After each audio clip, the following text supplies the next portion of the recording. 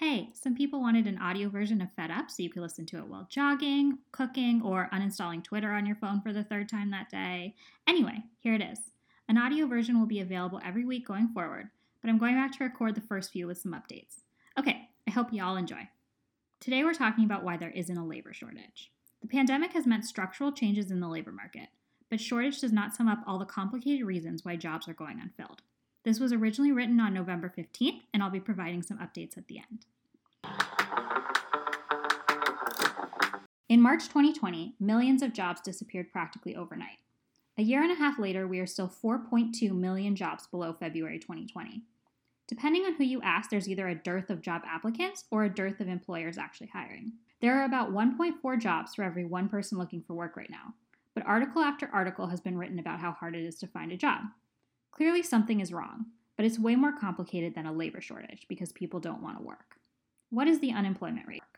The unemployment rate in America, currently 4.2%, only counts someone as unemployed if they are actively looking for work. Because of that, the unemployment rate might not be the most useful indicator of slack in the labor market. The labor force participation rate measures how many people out of the total population are either employed or actively looking for work. It is currently 61%. In February 2020, it was 63%, meaning there are a lot of people who were working or looking for work in 2020 that aren't now. The last number that provides a good insight into the labor market is the quit rate. 4.4 million people quit their jobs in September, an all-time high since the government began measuring the quit rate in 2000. If people are willing to quit their jobs, it usually means they have confidence that they will find another one. Of course, in addition to confidence, the high quit rate now reflects burnout. As a McDonald's employee whose entire store walked out said, "Why would you want to work for a company that doesn't value you? You've been here for 5 years. What have you got for it? Nothing." Taken together, the millions of people not looking for work and the millions of people quitting clearly shows something is wrong with jobs in the US. A better term for what is actually happening in the labor market is not a shortage, but a mismatch of what job seekers want and what employers are offering. "When I go shopping for an Audi and I can't afford it, I don't get to declare an Audi shortage," said Erica Grosjean, a labor economist with Cornell University. At the wages being offered, businesses aren't getting as many applicants for work. In a lot of ways, the issues in the current labor market can be traced to the anti-union, pro-business deregulation policies of the 1980s, or to the last recession in 2008, where employers raised the criteria for job applicants, wages stagnated, and the explosion of gig work meant low pay and lack of benefits and protections stopped being exploitation and started being innovation. Minimum wage should be $24 an hour adjusted for inflation and productivity. Instead, it is $7.25. Even the $15 an hour minimum wage in many cities only adds up to about $31,000 a year. As many low-wage jobs became more and more dangerous in the last 2 years, wages actually fell 0.5% adjusted for inflation. Clearly, wages are too low, but in response to the market, some industries like leisure and hospitality have finally raised wages significantly, but still complain they can't find workers. One reason is that though employers are raising wages, they are not changing other aspects of the jobs that they offer. Workers seeing leverage for the first time in years want not just higher wages, but also sensible working hours, benefits, and consistency in their paychecks. In many service jobs, even before the pandemic, customers making employees cry was a common occurrence. Source: personal experience. So, in addition to the threat of catching a deadly disease, it's easy to see why a few more dollars an hour is not enough to bring back workers without other changes. Many job seekers have made it clear what they want: benefits, a living wage, and flexible hours. Instead of adapting to a new labor market, employers are refusing to change and complaining they can't hire anyone. Or, some are not hiring new employees, overworking their current employees and asking customers to accept long wait times and reduced service. This leads to more employees quitting and more job openings. But have you talked to anyone looking for a job recently? Many are sending out hundreds of applications and barely getting any interviews, let alone offers. Or maybe you saw the viral story of a man in Florida who applied to 60 entry-level jobs he was qualified for from companies complaining about a labor shortage, and then only got one interview and an offer for a position with lower pay and lower hours than advertised. Some of this goes back to the mismatch in the types of jobs people want and the jobs currently hiring.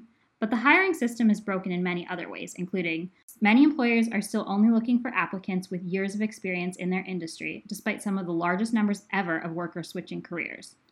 The unemployment rate is still more than double for job seekers who haven't finished college, despite employers saying they have dropped the degree requirements. Automated hiring systems that many companies use are automatically rejecting the 2.3 million long-term unemployed who have been out of work for longer than 6 months. which just seems unrealistic given that we are almost 2 years into a pandemic. While the overall unemployment rate has come down, the Black unemployment rate has remained at 7.9%.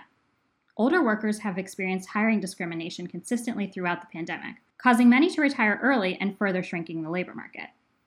If there really is such a dire labor shortage, why is it so easy to stop people from getting hired? There are plenty of workers who want jobs, but no changes in the paradigm from the last decade where employers had outsized power and unrealistic expectations. But where did the term labor shortage come from? If there are structural issues in job qualifications, hiring processes, expectations of employees, and real wages, why does the myth of a labor shortage persist? Lobbying! Duh, this is America. Business lobby, the U.S. Chamber of Commerce, started issuing statements that people were actively not working because of government benefits and causing a labor shortage in order to stop the expanded unemployment insurance. This has been disproven over and over again, including the labor force actually shrinking in September when benefits ended. This false assertion was echoed by other conservative groups and states who used it to justify cutting off extended unemployment early. The myth of people not wanting to work and causing a labor shortage persists, despite everything we wrote above. The disconnect from what companies are saying and how they are acting can be demonstrated in a recent article about how short-staffed companies like Starbucks are. It featured this statement from Starbucks. Starbucks says some of its locations are responding to the staffing shortages by reducing hours to ensure that employees aren't overworked. The company says that it will continue to make necessary investments to remain an attractive employer moving forward.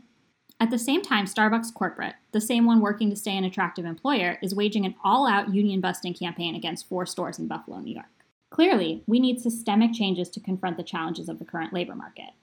So, the original draft of this week's newsletter was 10 pages long. There are so many other structural problems, including 2 million women who dropped out of the labor force largely to care for children or other relatives, our low immigration rate that is contributing to jobs at all skill levels going unfilled, the lack of universal health care that keeps people from accepting jobs they otherwise would, the continued high levels of consumption that is compounding labor problems, America's terrible treatment of service workers, etc. Goldman Sachs still predicts the unemployment rate will be back down to 3.5% by the end of 2022. And, due to continued retirements, the pool of people working will probably stay smaller than it was in February 2020. If competition for workers stays high, then we need real changes to the value of labor, the way companies hire, the way companies treat their employees, and to guarantee things like healthcare and childcare to give people more options in the jobs they can take. Okay, here are a few updates.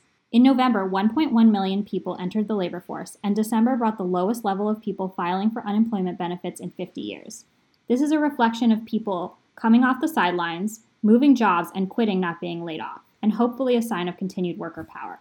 But Omicron has put some of the momentum in doubt, as demand eases and some restaurants and stores are forced to close. The Washington Post recently ran a series of articles on people who had quit service jobs and found while many are happier, they aren't necessarily doing better financially.